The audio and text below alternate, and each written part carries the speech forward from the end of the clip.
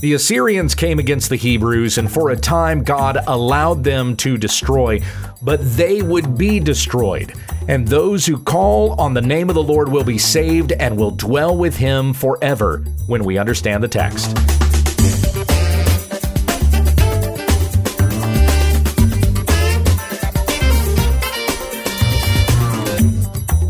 This is When We Understand the Text, a daily Bible commentary to help encourage your time in the Word. Monday, Tuesday, and Wednesday, we feature New Testament study, an Old Testament book on Thursday, and our Q&A on Friday.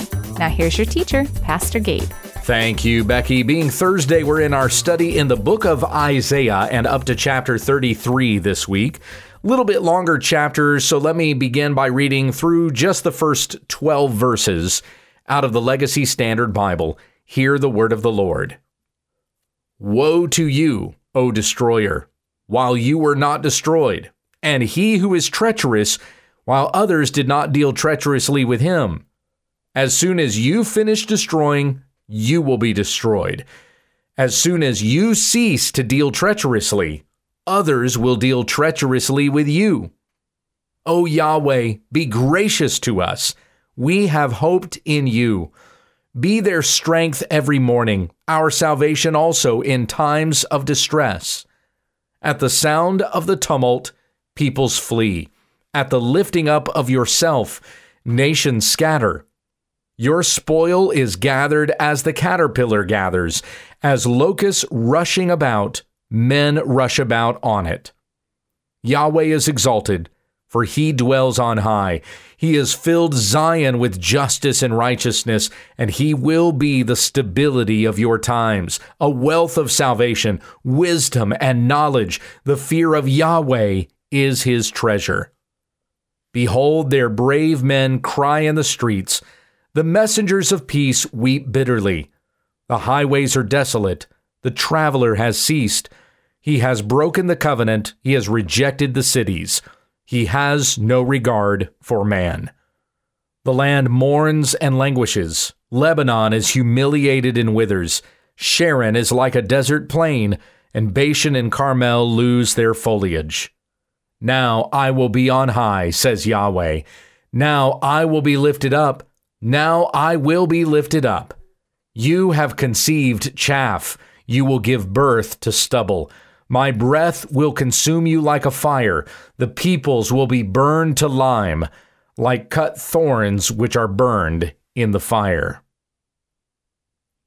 So this is talking about how the Assyrians are going to be destroyed even after they destroy. God uses them as an instrument to bring punishment against the Israelites, against the Jews, because the Jews did not worship God. They turned to false gods and worshiped them. So God is bringing this judgment even against his own people.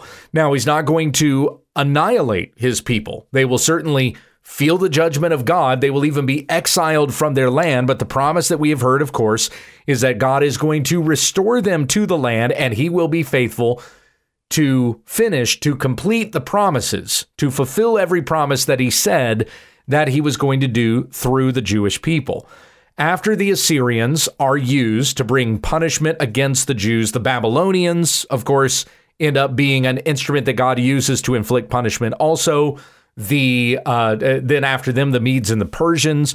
God will use these instruments. He'll use these tools in order to afflict punishment against his people. But they who destroyed will also be destroyed. And that's what's said here at the very beginning. Woe to you, O destroyer, while you were not destroyed. And he who is treacherous while others did not deal treacherously with him. As soon as you finish destroying, you will be destroyed. As soon as you cease to deal treacherously, others will deal treacherously with you. There were others that came against the Assyrians. Well, God brought his own sword against the Assyrians. We've talked about that in previous weeks. With the Babylonians, it was the Medes and the Persians that came against them. And so then we turn to, or we turn from those who destroyed and about how they are going to be destroyed, where Isaiah now makes this appeal to Yahweh on behalf of his people. There is this intercession for the Jewish people. O Yahweh, be gracious to us. We have hoped in you. Be their strength every morning, our salvation also in time of distress. So certainly we're going to go through this punishment, we're going to go through this judgment, but be our salvation. Rescue us from this. May your justice come upon those who have dealt unjustly, and you show your justice to us, your mercy and your forgiveness. Verse 3, at the sound of the tumult, peoples flee. At the lifting up of yourself, nations scatter.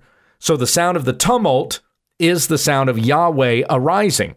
He uses things in the world to execute his judgments, but it's still Yahweh that does it. There is nothing that happens in the world that God's hand has not put forth. He is in control of all.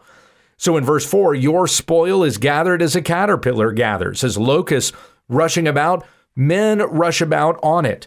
Yahweh is exalted, for he dwells on high. He has filled Zion with justice and righteousness. Now, Zion, of course, being that reference to the place where God dwells.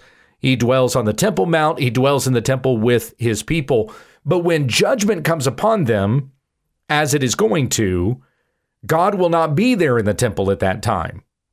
If you'll recall from the prophet Ezekiel, when the Babylonians come against the Jews, God's presence has left the temple so that the Babylonians can come against them. But his presence is still in Zion. He has filled Zion with justice and righteousness. Zion is that place where God dwells. He hasn't vacated his throne. He hasn't left his place on high. As we read in verse 5, Yahweh is exalted, for he dwells on high. Wherever God is, Zion is. So if you seek justice, if you seek righteousness, then you're seeking that place where God dwells. And he will be the stability of your times. It says in verse 6, a wealth of salvation, wisdom, and knowledge. The fear of Yahweh is his treasure. Now, this isn't an exact parallel, but I was struck by the similarity between that statement in Isaiah 33:6 and the similarity with 1 Corinthians 1:30. By his doing, you are in Christ Jesus, who became to us wisdom from God and righteousness and sanctification and redemption. What does it say here in Isaiah 33:6? He will be the stability of your times, a wealth of salvation, wisdom, and knowledge. The fear of Yahweh is his treasure. I just kind of wonder if maybe Paul had that in mind when he wrote that in 1 Corinthians 1:30. He makes references to Isaiah frequently, so I just assume maybe that's what he was thinking of when he laid out that outline for his letter to the Corinthians, because that's essentially what we're reading there in 1 Corinthians 1:30. It's an outline of the rest of the letter. So we have a very similar statement here made in Isaiah 33:6. He is a wealth of salvation and wisdom and knowledge. The fear of Yahweh is his treasure. As we also read in Proverbs 1:6, the fear of the Lord is the beginning of wisdom and knowledge. And we read in Colossians chapter 2 that in Christ are hidden all the treasures of wisdom and knowledge. In verse 7, behold, their brave men cry in the streets. The messengers of peace weep bitterly. The highways are desolate. The traveler has ceased. He has broken the covenant. He has rejected the cities. He has no regard for man. This is in reference to Sennacherib, who was the king of the Assyrians. The highways are desolate, the traveler has ceased. Such terror has been brought upon the land that no travelers even go through there. He has broken the covenant. Sennacherib did not keep the treaty that he had made with Hezekiah with the conditions. And of course, Sennacherib did not do that. He did not fear God. He had no regard for man. End of verse 8. So then verse 9, the land mourns and languishes. Lebanon is humiliated and withers. Sharon is like a desert plain. So remember that the Assyrians are described as locusts. We had that statement come up a little bit earlier as well. The locusts that devour the land. Bashan and Carmel lose their foliage. And you're seeing that depiction here. When locusts come and devour, there's nothing left, especially the foliage. It's all gone. But then, though Assyria is allowed to come in and do what they do, God speaks in verse 10, now I will be on high. says Yahweh. Now I will be lifted up. Now I will be lifted up. We see that repeated twice. I will be on high. I will be lifted up. I'll be lifted up. Really 3 times that statement is made. The totality of the fact that God is going to be exalted and he will be higher than any other name. You have conceived chaff. He says in verse 11, you will give birth to stubble. My breath will consume you like a fire. Sennacherib and the destruction of the Assyrians are going to be as nothing compared to what God brings against them. The people will be burned to lime like cut thorns, which are burned in the fire. So what we really see demonstrated here is that God has allowed the destroyer, the Assyrians, to ascend to the height of this fear that they have afflicted the people with, so that God will destroy them. And great will be their fall, and you will know how great Yahweh is. And Yahweh brings the sword himself and strikes down over 100,000 Assyrians. And we're going to read about that when we get to chapter 36. We'll get to that part of the narrative. I've mentioned that in previous weeks, but that's coming up even as we're reading here in Isaiah. So then we go on into verse 13. 13 to 16 starts a new section. You who are far away, hear what I have done. And you who are near, acknowledge my might.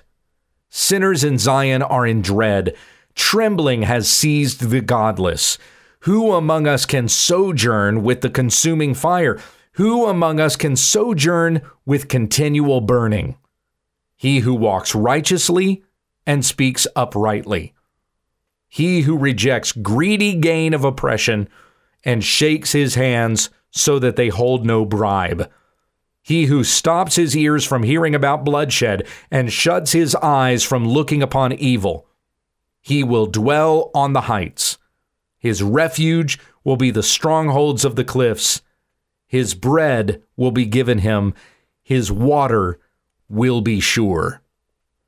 This is a common question that is asked in the scripture. Who among us can sojourn with the consuming fire? Who can dwell in God's presence? In Psalm 24, verse 3, who may ascend into the mountain of Yahweh, and who may rise in his holy place? He who has innocent hands and a pure heart, who has not lifted up his soul to worthlessness and has not sworn deceitfully. He shall lift up a blessing from Yahweh and his righteousness from the God of his salvation. This is the generation of those who seek him, who seek your face. Pay heed, O Jacob, Selah. We also see in the book of Revelation, when the judgment of God comes upon the people, the kings themselves, they will flee to the mountains. They'll beg for the rocks to cover them, for the great day of their judgment has come. And who can stand? Is the question that's asked. I believe it's at the end of Revelation 6. And the answer is those whom God has preserved for himself, those whom he has sealed, those who are his, those who have been given the mark of Christ. And so it is said here as well, who can sojourn with God, who is a consuming fire? He who walks righteously and speaks uprightly. He who rejects greedy gain of oppression and shakes his hands so that they hold no bribe. He who stops his ears from hearing about bloodshed, shuts his eyes from looking upon evil. He who is pure, he who is righteous, he who seeks the Lord, he who is, as we might understand it, Christ-like. He who has been clothed with the righteousness of Christ may dwell with the Lord in his house forever. Verse 17 is the final instruction or the final section here of Isaiah 33, where we're seeing the king in his beauty, he in his majesty, he in his gloriousness. Your eyes will behold the king in his beauty. They will see a far distant land. Your heart will meditate on terror. Where is he who counts? Where is he who weighs? Where is he who counts the towers? You will no longer see a fierce people, a people of unintelligible speech which no one comprehends, of a stammering tongue which no one understands. It's this foreign people that have come against the Hebrews. They do not recognize the language that is used. But you will no longer see that people that speak a language that you don't understand. Behold, Zion, the city of our appointed times. Your eyes will see Jerusalem, an abode at ease, a tent which will not be folded up, its stakes will never be pulled up, nor any of its cords ever be torn apart. But there the mighty one, Yahweh, will be for us a place of rivers and wide canals, on which no boat with oars will go, and on which no mighty ship will pass. For Yahweh is our judge, Yahweh is our lawgiver, Yahweh is our king. He will save us. Now let me stop right there for a moment.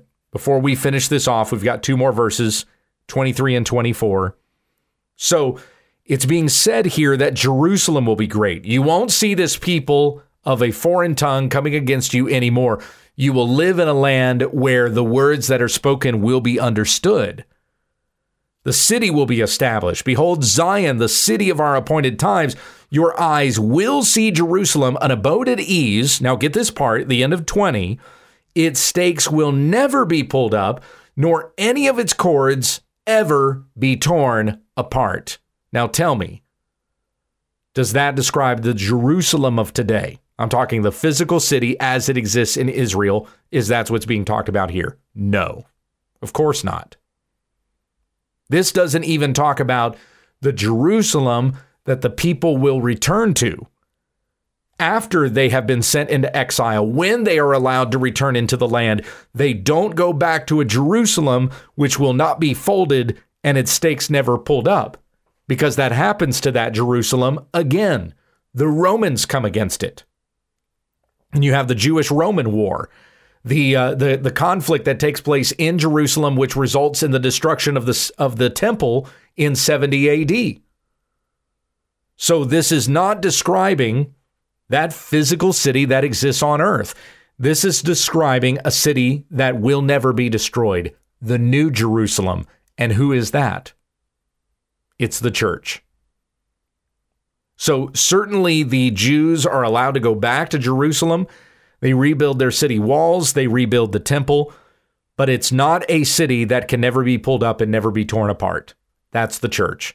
Jesus saying in Matthew 16, I will build my church, and the gates of hell will not prevail against it. We are the New Jerusalem in Christ. And he is preserving us. He is sanctifying us that we may be presented to him in white and splendor. That's the way the New Jerusalem is depicted in the book of Revelation, when we're perfectly sanctified. And the bridegroom, who is Christ, comes back to receive his bride, and we will be with the Lord forever. So this is a promise not for the people to return back to a physical place. This is a promise of an eternal spiritual kingdom that will never be torn apart by any power on earth. And so the assurance that we have of living in this New Jerusalem, in the kingdom of God and of Christ, we know that Yahweh is our judge. Yahweh is our lawgiver. Yahweh is our king. He will save us. Verse 23 is speaking to those who live in earthly tents, in earthly dwellings, drive earthly vessels, as you'll understand the metaphor here. Verse 23, your cords hang slack. They cannot hold the base of their mast firmly, nor spread out the sail. Then the prey of an abundant spoil will be divided. The lame will take the plunder. The lame can't do anything. The lame can't fight back against an enemy, but this is God saying the enemy will be destroyed so that even the lame will be victorious in the spoil. And my friends, that's us. That's Christians. We are victorious in the end. We will receive the spoil. As Jesus said in the Beatitudes, blessed are the meek, for they will inherit the earth. Verse 24, and no one who dwells there will say, I am sick. The people who inhabit there will be forgiven their iniquity. And that is all of us who are in Christ. Our sins have been forgiven. We are secure with Christ forever, and we will inherit his kingdom with him. Heavenly Father, we thank you for these reminders that we have, even with regards to the Assyrians that were coming against the Hebrews. We find even in this a promise that we will be delivered from our enemies. We will be delivered from our condition. We will be restored. We will be saved. We will dwell with God forever in his perfect kingdom. So teach us, as said in Colossians chapter 3, to seek the things that are above where Christ is, seated at the right hand of God. When Christ, who is our life, appears, then we also will appear with him in glory. We ask these things in Jesus' name. Amen. This has been When We Understand the Text with Pastor Gabriel Hughes. For all of our podcasts, episodes, videos, books, and more, visit our website at WWUTT.com. If you'd like to submit a question to this broadcast, or just send us a comment, email whenweunderstandthetext@gmail.com. And let your friends know about our ministry. Join us again tomorrow as we grow together in the study of God's Word, when we understand the text.